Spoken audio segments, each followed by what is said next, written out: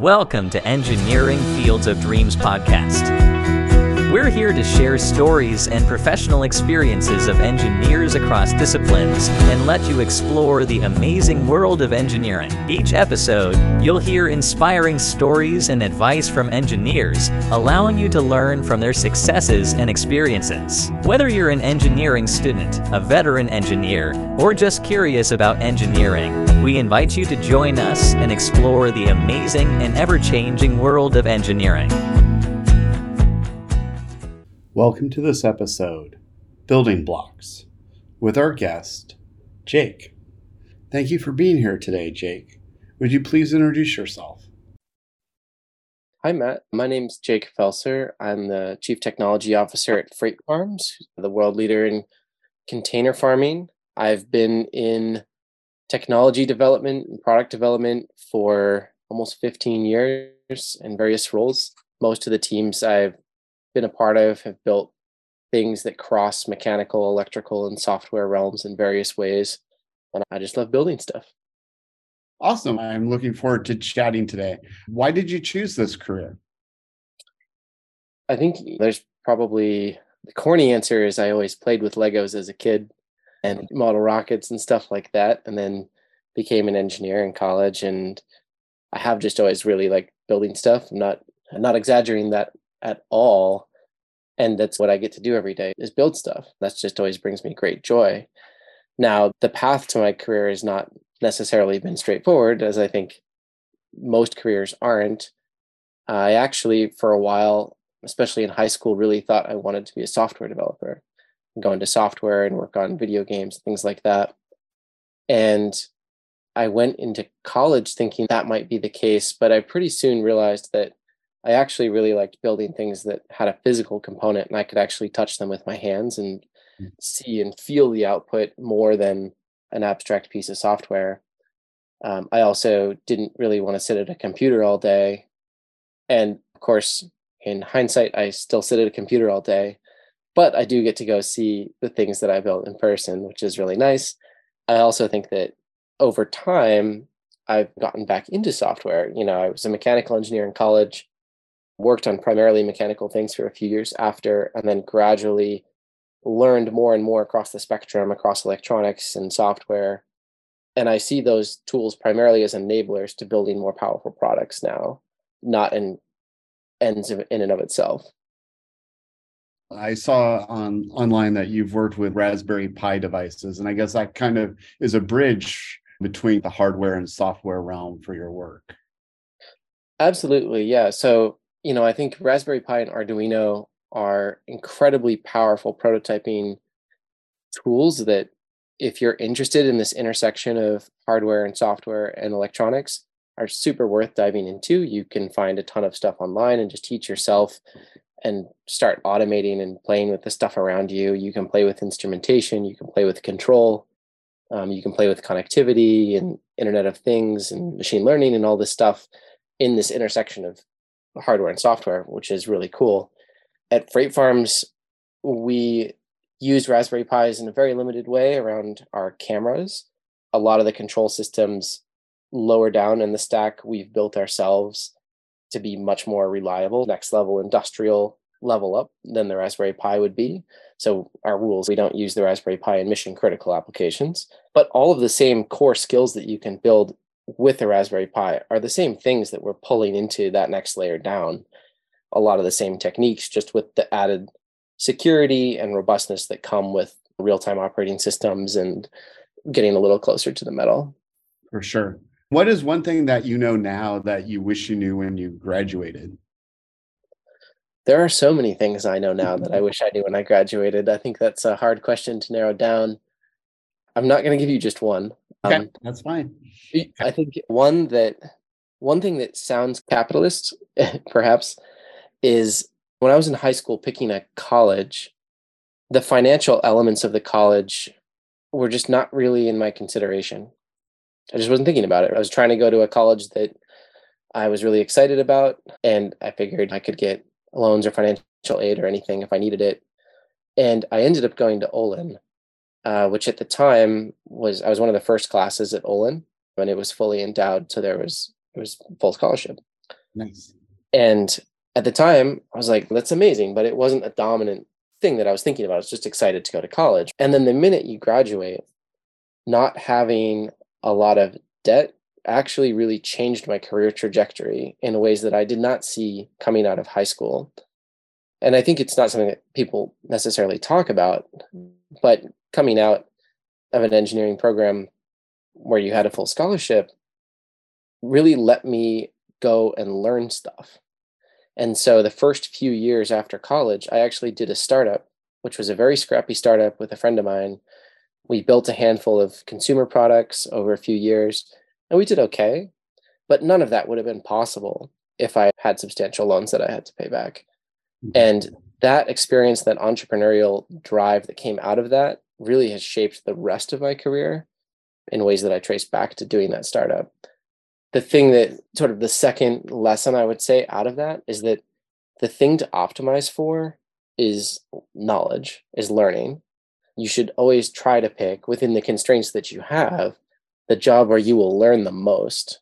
And you tend to learn the most in places that excite you the most. It's hard to say, I really should learn something and then go learn it. It's much easier if you're just excited about it and then you will learn it. And if you keep doing that through your career, if you're a fast learner and you're curious, you'll climb up the skill level, like your skill ladder, really fast and get really good at what you're doing. But if you can do that for 10 or 15 or 20 years, then you start getting a breadth of knowledge because you've been in different places and been really curious across places, and you can make connections that other people can't make. And that becomes this really self-compounding, powerful thing if you can keep it up. And honestly, when I interview new employees or potential employees, I try to interview for curiosity as much as I can. I ask people questions like, what's like the most interesting thing you learned recently, and just see what they say. And you can tell a lot about somebody from that, actually. I completely agree. And I think the other point you made is really important about finding opportunities that you have growth to learn. One of the things I tell my students who are juniors and seniors is that if you're looking at two job offers and one pays more, but one has more opportunities to learn, that the short-term income might not be worth what you lose by getting the experience in the other position that's paying a little less. And that you have to weigh those things when you're comparing offers. 100%. And there was an experience I had when I was at Olin, and I'm very thankful for my Olin experience in all kinds of ways. One way I'm thankful is because the professors always understood the value of learning even outside the context of their own classroom. I think it's very easy for professors to think, oh, the thing I'm teaching you is the most important thing, right? So you got to be here for my class. When I was a junior, I basically just worked at a company that I thought was really cool for basically free during the school year. And they asked me in roughly March of my junior year if I'd be willing to go to India for a month to work in their factory. And my professors encouraged me to say yes. And so I did it. So a week of it was over spring break, but I just missed 3 weeks of school. And my GPA was not good that semester. I didn't fail anything, but it wasn't great. But I learned so much more than if I'd been in class. And I remember my academic advisor told me at the time, she said, you'll remember this trip in 10 years and you will not remember what classes you were even taking, which has pretty much been true. Yeah, for sure. And I think sometimes the experiences that students get through internships, in the moment, they don't actually appreciate and understand what they're getting. Sometimes they might just think that they're getting grossly underpaid, but they're really getting skills that will help them launch their career after college. And as you said, like the courses they were taking that semester, they might not actually remember all that much. And I think maybe a last point is, I think that work-life balance is super important. You need to make sure that you're taking care of yourself, but you can also really accelerate your ability to learn and execute by just working harder than other people. If you work 10%, 20% harder than the people around you and you do it in a sustained way for a long time, the compounding effects of that are really great as well. I always just had jobs at college and have continued always doing multiple things or advising companies on the side or just working a lot of hours at my main job just to soak as much in as I possibly can. Yeah, and I would add on to that I think a lot of people find productivity hacks and that it's about working smarter, not just doing longer hours. And I'm sure in your career, you've come across ways to optimize your time. Definitely. I have a lot of systems that I use that I've figured out over time, just how to write things down in a way I'll remember them. And the key to efficiency really is knowing what not to do, or if you have to do it, but it's not really adding to your learning or to the value you're generating, just doing it as quickly as you can. Yeah. And maybe that leads to my next question about recalling a challenging professional situation and what did you learn from it?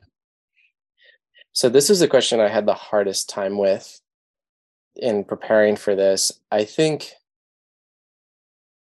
it's hard because there's been so many, right? And to me, it's about, I think over time, if you're working hard and you're learning a lot, you will also be stretched mentally by hard situations. And what you'll find is that just like learning, your ability to handle a hard situation increases as you go through your career. And there have been tons of hard situations in my career, right? Tons of all kinds, right? There's people situations, there's organizational situations. I've shut down companies, I've started companies that were really scrappy. I've been through layoffs, been through lawsuits, recalls, and all kinds of stuff, right? And I think one of the experiences I come back to is on the very first company that I started right after school. My co-founder and I, we had a very simple product. It was a bottle opener keychain. And we had built it as like a test product, basically, like a test of our process. And could we actually launch something, get it on the market? It was a Kickstarter originally, back in the days when Kickstarter didn't require you to have a prototype or anything to put up your product. And we launched it, and we thought it was pretty successful. We sold a few thousand of them. They were not big numbers in hindsight, but we were very excited about it. And we ended up getting a cease and desist for patent infringement. And it wasn't, I'll withhold on the cease and desist, but we were incredibly freaked out, right? We were like 22 and we had no idea what we were really doing or how to respond to this. And so I went to an advisor of mine who ran a consulting firm, his own firm. And I come into his office, I'd called him. I was like, I have to talk to you. Can we get together? He's like, yeah, come to my office, whatever. So I go, I talk to him and I explain the whole situation, and I'm probably like freaking out as I'm explaining it. And he just looks at me with this really confused face as I'm talking. And I'm like, what? And he just looks at me and goes, is this the first time you've ever been sued? And I was like, of course it is. Like, when in my career would I have ever had time to do this before now? And I think it was just this lesson of, if you're doing things that matter, like it's going to be hard. And that's the point. And so you just got to embrace that. Yeah, I tell people if it was easy, everyone would be doing it. And I think that goes to what you were just saying, that the road to greatness is not an easy journey. It has its twists and turns and challenges. But as you said earlier, too, that you grow from that, and then your ability to do those things increases as well. 100%. If you're trying to grow as a professional and you're not a little bit uncomfortable some of the time, you're probably not pushing yourself very hard. So the final question today is for a new graduate. What advice would you impart to them? Yeah, I think I would say a lot of the stuff that we've just talked through, right? So always be learning, do things that you believe in, because you will learn and go faster when you do that. It's okay to sacrifice the short-term gain for the long-term win. And I would say, and just in this moment in time in the world, it is super important that we try to do things that matter and are net positive for the world. I've tried to always stay close to that in my career because it's how I get inspiration to do more. There's so much opportunity to make the world a better place in healthcare and climate mitigation, in adaptation to a changing climate. There's so much there. So there's a lot to do. The other thing I would say is use the tools available to you, but always try to understand what's happening under the hood. I know with AI proliferating right now, at least at a hype level, there is going to be a lot of change in the labor force over the next few years. But what I do believe really deeply is that there will always be a place for people who really understand how stuff works, because the AI doesn't necessarily, at least where it is now. And so if you really understand something, especially if those things are in hardware, have a physical component, you have nothing to worry about from AI. It's a tool to make you more impactful, not something you should be concerned about. Yeah, I agree. And I think what I've been telling people about AI is you really need to understand the domain to be able to ask a good prompt, like from ChatGPT, and to also evaluate the answer, because sometimes it's wrong. And I think people who are blindly accepting information from AI, if they haven't been burned, they're going to be burned. You were talking about leveling up your skills. I think leveling up with AI support can make you a really productive engineer.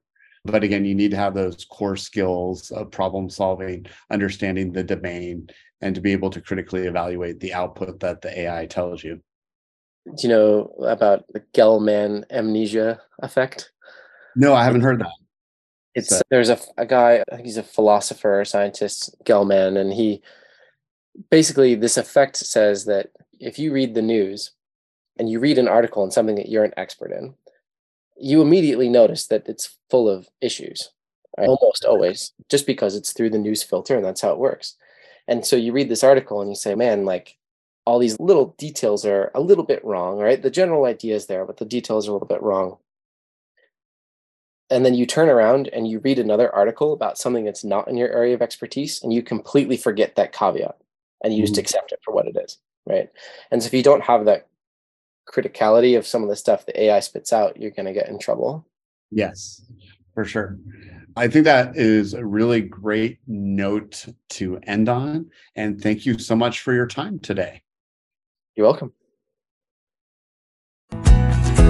We'd like to thank today's guest for sharing their professional experience and career advice. We appreciate their insight and taking the time to share them with our audience. To you, the listener, thank you for joining us on this journey and exploring the ever-evolving world of engineering. We hope we've inspired you to pursue your dreams and ambitions.